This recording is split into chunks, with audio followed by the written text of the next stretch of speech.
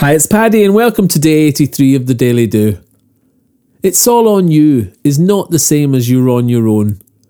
And when the power and freedom of personal responsibility is swallowed whole, the world of collaboration, being helped and helping others is truly ignited.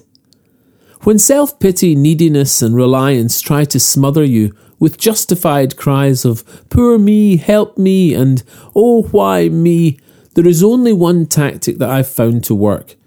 It explodes the downhill dear me's instantly, and it's worked for many that I've tough loved out of the reverse gear of everyone else seems to always, and the poor me never evers. It's the rather bitter pill of seeing yourself and accepting that it's all on you. The gap between how things are and how I wish they were is filled with a notion of me. How quickly I cross it is all on me, so how hard do I want that to be? I can cower on the shore waving my very best wave, hoping for others to see, to come to my rescue. Take me on board, they've got this, they'll love little old me. But then I'm left searching the horizon for help, each day losing more and more hope. Or I can jump in the water and swim steadily, knowing I am my only life rope. Helping each other, love and kindness. Yes, others are there to help you, but you'll find freedom in seeing help, love and kindness as not only take, but as do.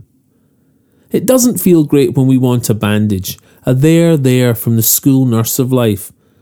So unlock the power you hold when you say, "It's on me, I've got this. It's not their problem, it's mine."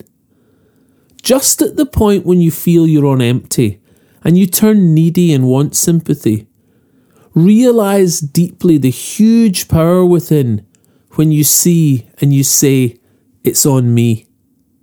Subscribe to the Daily Do in the box below to get a morning email, or email me paddy@thedailydo.co, or say hi on Facebook, Twitter and Instagram @The Daily Do.